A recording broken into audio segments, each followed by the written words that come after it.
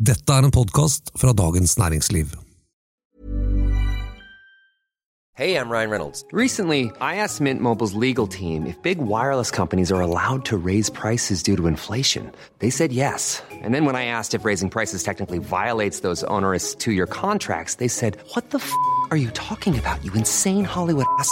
So to recap, we're cutting the price of Mint Unlimited from $30 a month to just $15 a month. Give it a try at mintmobile.com/switch. $45 up front for 3 months plus taxes and fees. Promo rate for new customers for limited time. Unlimited more than 40 gigabytes per month. Slows full terms at mintmobile.com.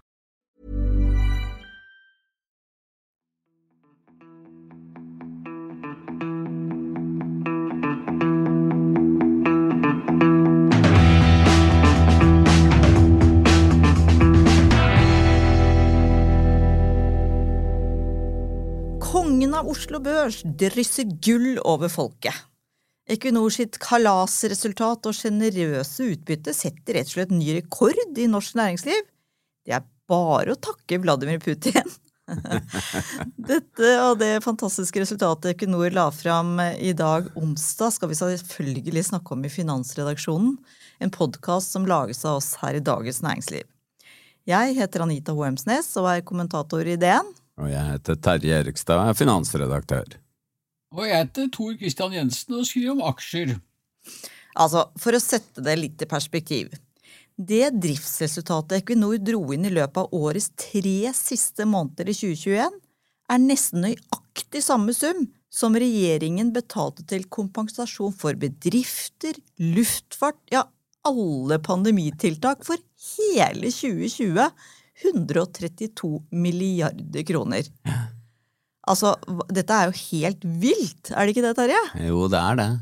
Og så, vi skal liksom nyte det og tenke at dette i stor grad inntekter som tilfaller oss alle, ved at staten største eier i Equinor, og ved at selskapet betaler mye skatt, selv om det fikk en helt sinnssyk skattelette for bare 2 år siden. Det fremstår virkelig helt vanvittig nå, men sånn, jeg bare lyst til å si det, nå har det jo vært veldig mye debatt om strømpriser, og det sinnssyke resultatet til Equinor, det faktisk den forklaringen på de høye strømprisene vi har i Norge. Altså grunnen til at det høye strømpriser i Norge at det høye gasspriser i Europa, og hvem tjener penger på det? Det gjør Norge. Sånn at altså, det nesten sånn at vi bare burde juble for høye gasspriser og høye strømpriser, fordi Norge som nasjon tjener masse penger på det. Og så skjønner jeg at folk blir fly forbanna når de får høye strømregninger, men det faktisk sånn at staten har masse penger til å kompensere de som trenger det. Ja, for det jo sånn som man kan si, ikke sant? At vi kan være juble for godt resultat og alt det der, men så får jammen meg staten eller regjeringen da betale tilbake våre stakkars forbrukere over strømregningen, og det gjør de jo. De tar 80% over 70 øre KWH. Ja. Så selv om ikke alle synes at det nok, det virker ikke akkurat sånn hvis man titter på sosiale medier, så jo dette, så får vi litt igjen. Men hvordan reagerte Oslo Børs da, Tor Christian, når Equinor klemte til i dag? Jo, de reagerte akkurat som dere gjorde. Det var full jubel og juballong. Altså, aksjen var jo på det meste opp over 5%. Akkurat nå sitter jeg og følger med der nå, og nå ser jeg at den opp cirka 4%. Men det var jo litt artig poeng, for at vi satt jo og lyttet til denne pressekonferansen som de holdt, som Equinor holdt etter tallene. Og da var det jo litt morsomt, dere nevnte det med strømprisen, og Equinor-sjefen selv sa jo at han hadde fått strømregningen i posten, og jeg tolket ut fra ansiktsuttrykket, noe stramt ansiktsuttrykk, at den hadde vært høy det nå. Jeg sliter litt med sympatien der, altså. Ja, men man sier, bare følge opp akkurat det. Det han sa også på pressekonferansen, Anders Opedal, var jo at Equinor trenger masse strøm ut til feltene for å elektrifisere det. Og altså en fjerdedel av CO2-slippene i Norge kommer fra aktiviteten på norsk sokkel. Og hvis vi skal nå klimamålene, så må det ned drastisk. Men hvor skal vi få strømmen fra? Og ikke sant? Han skjønner jo at her tjener Equinor sykt med penger på høy strøm, altså fordi gassen dyr, ikke sant? Og så skal han i tillegg ha strømmen, og da blir jo strømregningene våre enda dyrere da. Men en av fordelene vel kanskje det helt sånn merkelige fenomenet som da først folk har fått virkelig øynene opp for i år, nemlig det at hvis du bor i Nord-Norge, så kan du bare skru på alle lysbryterne og gønne opp med panelovnene og i det hele tatt, for der det omtrent, la oss si 10%, eller 20% da, for å være litt rause, av prisen på Sør-Norge. Så hvis Equinor skal bruke strømmen derfra, så kan de liksom bruke billigstrøm og så selge det dyrt da, med gassen. Men det jo det å få tak i den strømmen. Tor, har ikke du et hus oppe i nord da? Det sånn at kanskje du skal flytte dit? Det veldig godt poeng, og jeg sitter jo og sammenligner strømregninger, og det jo en ren fornøyelse å betale strømregninger fra dette småbruket mitt der oppe, og der har jeg en varmepumpe som står og holder en sånn driftssikker eller en sånn temperatur, sånn at liksom, ting bevares i huset mitt, da, og en liten panelovn som står ute i gangen, så ikke vannledningene skal fryse.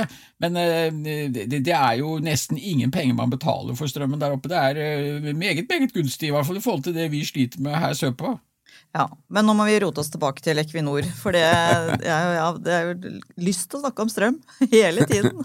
Nei, det har jeg virkelig ikke. Men det som også var, apropos, ikke sant, når Equinor tjener så sykt mye penger som de gjør nå, så bare ser de at den kassa renner over, og ergo så betaler de ut et rekordhøyt utbytte. Ja, og da det jo sånn at de gjør det på en måte litt konservativt og forsiktig, fordi de har det standardutbyttet, og så dobler de for 2022 det standardutbyttet. Men det skal da ikke fortsette, det et signal til aksjonærene. Og så på toppen av det så vil de kjøpe tilbake mer egne aksjer, og kjøpe tilbake egne aksjer jo en måte å gi aksjonærer som heller vil ha penger, og så får du aksjene, og så slettes de, og da blir det færre aksjer, og sånn sett færre aksjer å dele overskuddet på. Men selv om de gjør disse begge deler, altså ekstraordinært utbytte og øke tilbakekjøpene, så det jo fortsatt mye penger igjen i kassen, ikke sant, Tor?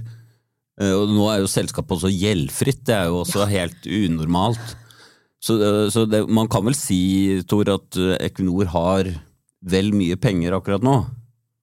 Ja, det et veldig godt poeng, og som du sier, ekstraordinært høye utbytter og direkte avkastning til aksjonærene nå kommende år, og det var vel et anslag da som Equinor selv sa på rundt 11%, og det jo skyhøyt, altså sist jeg så slike tall for Oslo Børs generelt, så lå det vel kanskje på rundt 4-5% som direkteavkastningen, og hvis du da har 11%, det liksom, det sånn som skriker liksom at her dette jo ikke bærekraftig og slik ting, og det klart som du også sa, Terje, dette skal jo ikke vare, men det sier jo litt hvilke enorme pengestrømmer som nå florerer rundt i systemet, og vår utmerkede kollega Morten Aanestad, han stilte jo nettopp det gode spørsmål på den resultatpresentasjonen som Equinor holdt i dag, nemlig nettopp dette med hvordan blir det å finne nye investeringer og sørge for at avkastningen holder seg over kostnaden på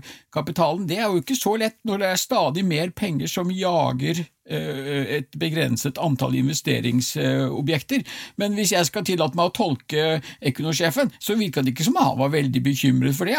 De har jo fortsatt masse penger de skal bruke på å fortsatt utvikle olje og gass. Det jo ikke sånn at Equinor skal legge ned den virksomheten og i det hele tatt. Og samtidig så skal de jo bruke masse penger i årene fremover på fornybarsegmentet.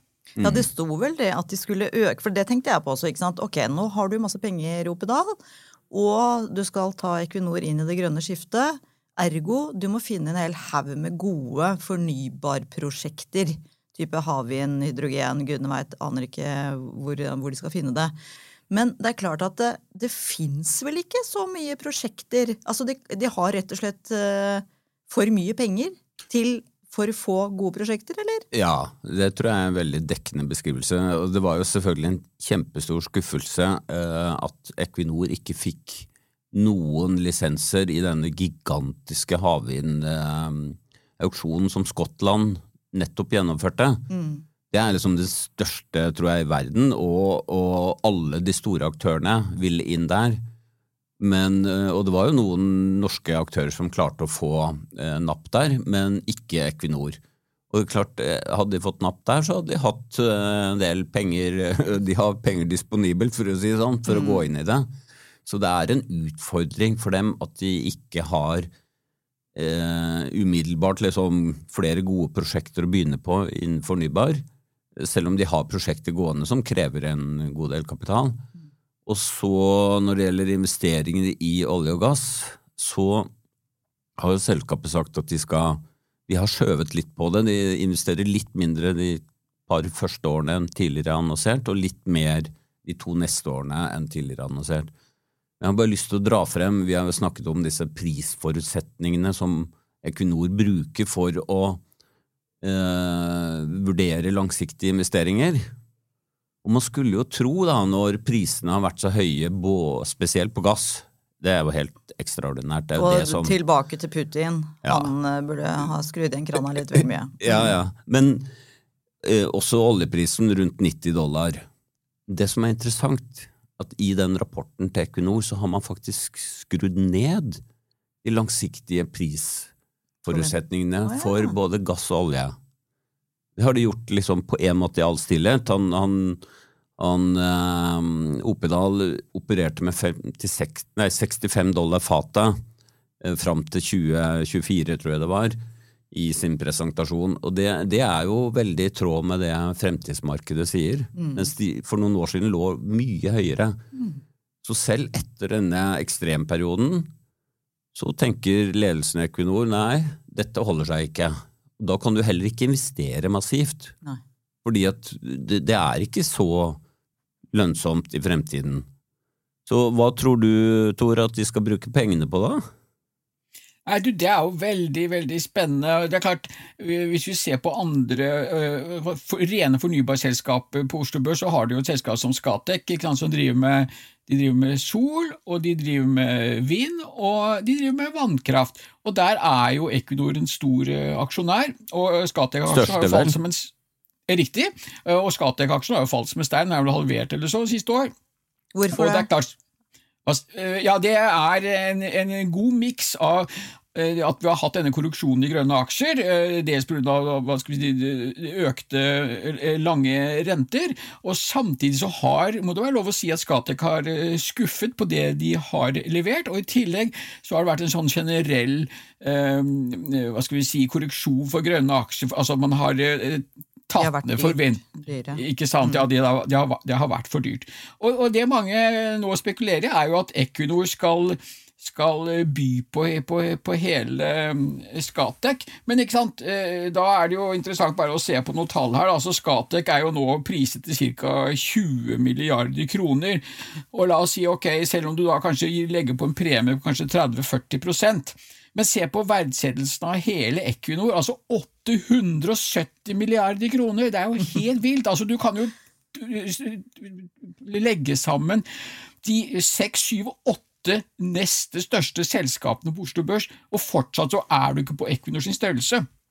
Så det sier også litt om hvilke størrelser vi snakker om, så det å kjøpe Scatec og kjøpe litt hist og pisten, det gir ingen, du klarer ikke å bruke opp pengene, og det er jo det som da er Equinors problem, men da var det jo interessant da, å høre på det som Equinor-sjefen sa i dag. Da. Jeg klarte ikke å tolke noe sånn stor bekymring for at han skal klare å sysselsette kapital på et fornuftig måte, og han fikk jo også nettopp spørsmål dette med oljeprisen. Nå ligger brent spot på rundt $90 fatet. Det er jo veldig høyt. Men det, jeg tolket han da, det han drister seg til å si er at energipriser, det er svært volatile saker, og nå har du har diskusjoner nå med Iran, ikke sant? Hvis de kan komme til enighet med dette med atomprogrammet sitt, så kan det meget vel tenkes at Iran igjen får begynne å levere olje, og så har vi denne geopolitiske uroen med Ukraina som vi jo allerede har vært inne på.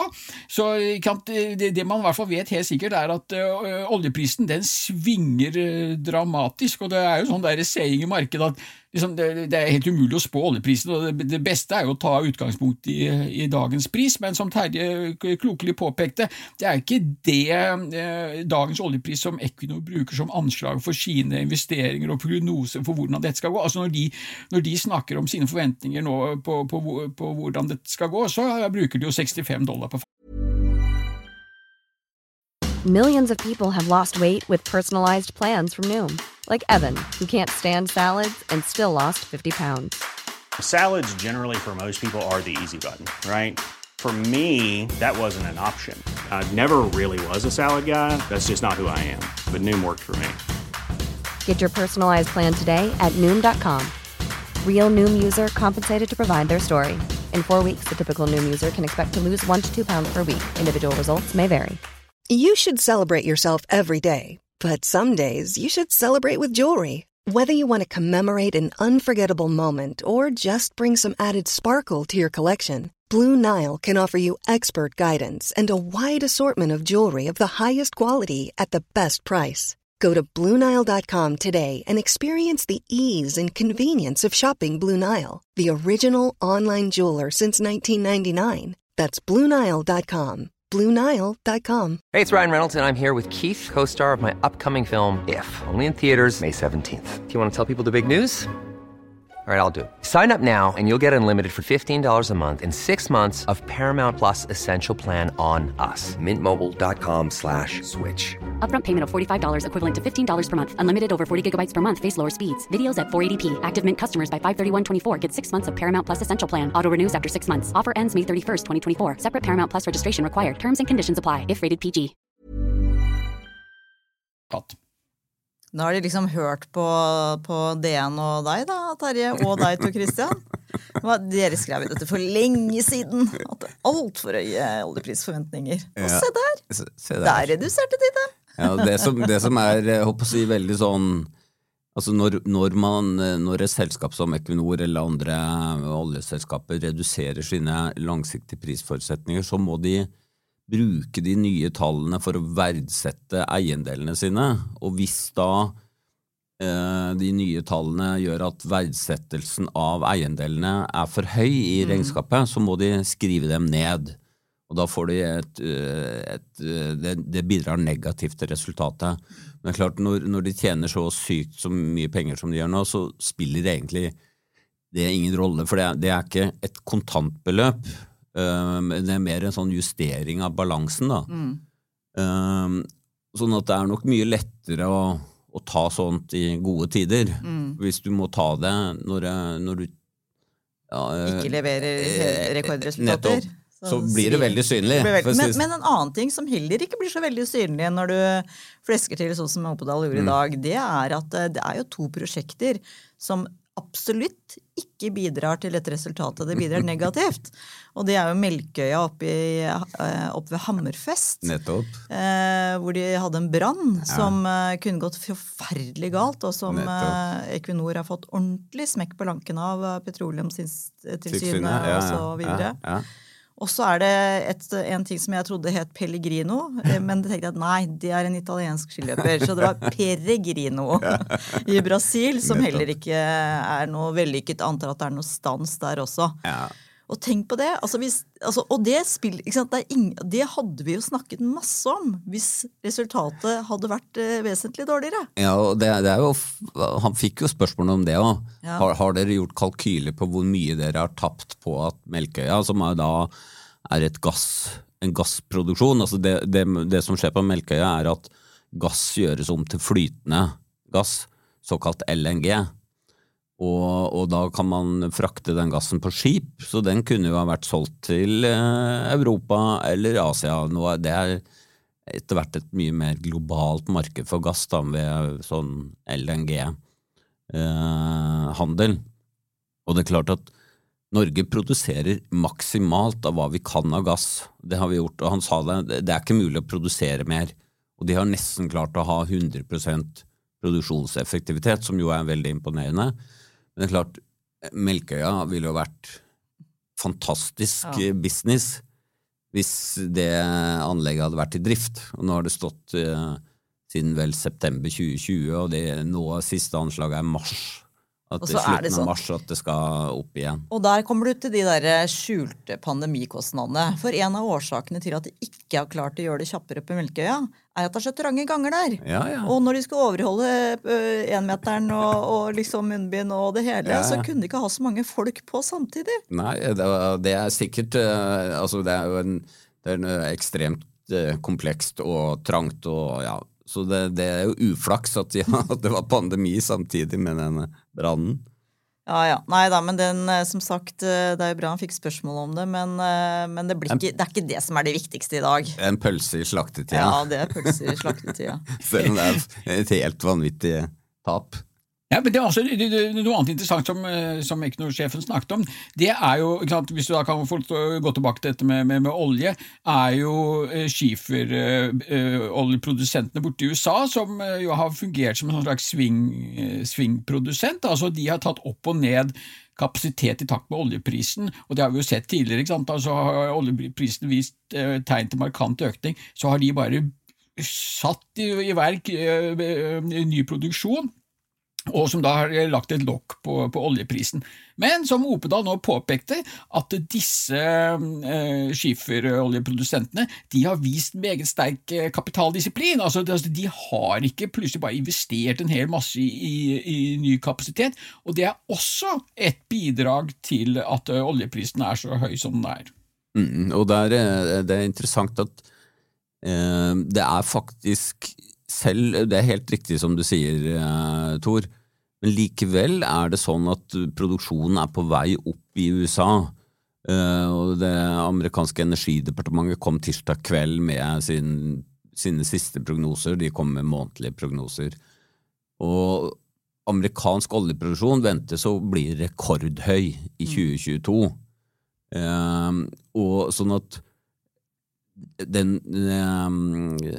prognosen som det amerikanske energidepartementet har, er at oljebalansen vil gå fra å være en situasjon hvor det er for lite produksjon, og man trekker på lagrene, til å bli høyere produksjon enn forbruk, og at lagrene bygges opp igjen, og det kommer til å få prisen på olje til å gå ned da, og det er for så vidt det markedet spår, og det er det disse prognosemakerne også spår. Så det er jo liksom en grunn til at kursen til Equinor ikke stiger. Jo, men kjære vene, for mye. Aksjen har, jeg sjekket jo i går når vi snakket om det, ikke sant, at aksjen har jo steget med over 70% på et år. Absolutt, det har steget liksom masse. Det største selskapet på Oslo Børs har steget med 70%. Ja. Ikke sant? Det er jo sånn, men helt vilt, så at de stiger med bare 4% i dag. Jeg synes det er kjempemye fortsatt, ja. Jeg er helt enig, men mitt poeng er egentlig bare at aksjemarkedet priser ikke inn en fortsatt vekst i prisene fremover. Sånn at hvis man ser på prisen mot inntjening, såkalte PE-tallet, så er ikke det veldig spesielt høyt sammenlignet med før oppgangen. Så poenget mitt er egentlig bare at aksjemarkedet tar høyde for at man har fått en voldsom prisoppgang, men det er ikke sånn at man tror at Equinor skal doble resultatet igjen liksom i 2022 sammenlignet med 2021. Og det er jo det som ligger også i de langsiktige prognosene fra selskapet. Men dette kommer ikke til å fortsette. Nei, for at det kommer jo også, i tillegg til fjerde kvartalsresultatet i dag, så kom det jo også kapitalmarkedsoppdateringer. Det gjorde det. Og det var vel de da, som på en måte liksom dempet den der troen på at vi nå fortsatt skal snakke om kalasresultater utover, kanskje i år? Ja, men Tor, så vidt jeg skjønte, så la de nå på guidingen fremover en sånn de neste årene $65 for oljeprisen. Sånn oppfatter jeg det også, ja. Ja. Og det er jo klart at det kan jo skje nye sjokk, det er jo det som kjennetegner energimarkedene historisk, er jo at det oppstår sjokk hele tiden, som enten får prisen til å gå opp eller ned. Så det må vi Det tror jeg vi kan legge til grunn kommer til å skje i fremtiden også. Men jeg tenker at du verden, altså, da kan man si at med det farten som Equinor har her, så dekker det hele regninga til regjeringens pandemitiltak, kanskje for fjoråret også. Det jo helt utrolig. Jeg så det var i statsbudsjettet for i år, så var det lagt inn til at Equinor skulle betale et utbytte på, eller at utbyttet fra Equinor var sånn 13 milliarder. Det kan du bare stryke, vet du. Ja da. Det bare jeg vet ikke hvor mye, det fikk jeg ikke regnet på, men det blir mer. Det blir penger i kassa, og det liksom, bare for å gjenta meg selv, det jeg sa i starten, altså for Norge som nasjon, så skyhøye energipriser, bare liksom pengene renner inn. Og når det skaper problemer internt i Norge, så handler det veldig mye om fordeling av de pengene som staten får. For det kan man jo si at nesten alle inntekter eller alt overskudd vi får på energi tilfaller staten, fordi staten da har høye skatter og eierskap både innenfor det fossile og det fornybare. Ja, og det jo interessant, som også Opdal snakket om på presentasjonen i dag. Altså, de gir noe anslag på hva de forventer av avkastning innenfor de grønne investeringene, og hvis jeg husker tallene rett, så var det vel en realavkastning på mellom 4-6%, og nominelle tall var ca. 10%. Hvis du sammenligner det med avkastningen på olje- og gassvirksomheten, ikke sant, så det veldig, veldig lavt, ikke sant? Så hvis man skal liksom ta på de lange brillene og se på hvordan Equinor kommer til å utvikle seg langt frem i tid, hvor olje og gass jo etter hvert forsvinner, og det blir kanskje et rent fornybar selskap, så snakker vi om en annen type avkastning, og da vi også litt inne på dette her som vi snakket om i sted, altså jakten på å investere i det grønne har jo presset opp prisene, og når prisene går opp, så faller jo den forventede avkastningen. Og det var vel, tror han anslo rundt 15% avkastning på sysselsatt kapital, som det heter, i olje- og gassvirksomheten fremover, selv da med mye lavere priser enn det som vi har opplevd de siste månedene. Men det jo en ekstraordinær ressurs, derfor man har det som kalles grunnrenteskatt på både fornybar energi, eller vannkraft, og på olje og gass, fordi det ekstraordinært lønnsomt å ta det ut, i hvert fall. Det kan variere selvfølgelig, men over tid da har det vært det. Ja, den der skatteletten de fikk for et par år siden, det bra vi får igjen noe mer av de pengene, for å si det sånn, for maken til en politisk beslutning som fremstår dårlig lys nå, det kan man vel knapt tenke seg. Tenk deg han opplyste at det var 17 milliarder i skattelette, så sa han, ja, men det kommer mer skatt, vi skal betale mer skatt i fremtiden, ja, ok, men du får jo ikke igjen de 17 milliardene. Ja, altså han sier at de får det igjen, eller staten får det igjen, men det bare det å gi 17 milliarder kroner i skattelette til et selskap som bare renner over av penger. Uffa meg. Men en ting som jeg bare tenkte, at bare vent til den årsrapporten til Equinor kommer nå i mars, eller når de pleier, det kommer litt senere, men det kommer liksom ofte en årsrapport, og i den så står det jo alltid hva slags bonus ledelsen i selskapene får. Og får de så mye som en krone ekstra, for de har hatt så råflaks med de prisene i år. Da skal vi ha høytlesning i finansredaksjonen, for å si det sånn. Det blir morsomt. Ja, det blir kjempegøy. Ok, men da kan vi hende at dette var liksom med det resultatet vi har sett i dag, så har vi faktisk vært med på å viderebringe noe rekordartet, og herfra så går det bare nedover. Men vi får bare suge på karamellen og glede oss over at det renner inn litt penger i statskassa også. Tusen takk for at du hørte på oss i dag. Lytt gjerne til flere episoder og abonner der du ellers hører podcast. Og våre tekniker Gunnar Bløndal og Oskar Bremer. Takk for i dag.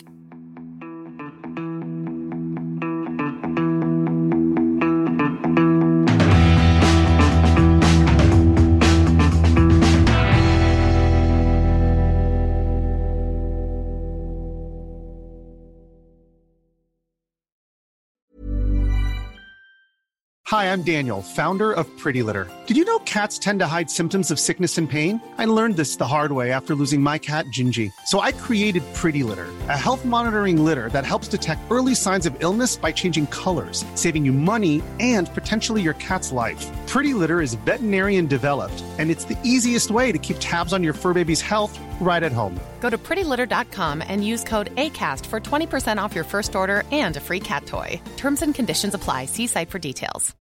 When you need mealtime inspiration, it's worth shopping Kroger, where you'll find over 30,000 mouth-watering choices that excite your inner foodie. And no matter what tasty choice you make, you'll enjoy our everyday low prices, plus extra ways to save, like digital coupons worth over $600 each week. You can also save up to $1 off per gallon at the pump with fuel points. More savings and more inspiring flavors make shopping Kroger worth it every time. Kroger, fresh for everyone. Fuel restrictions apply.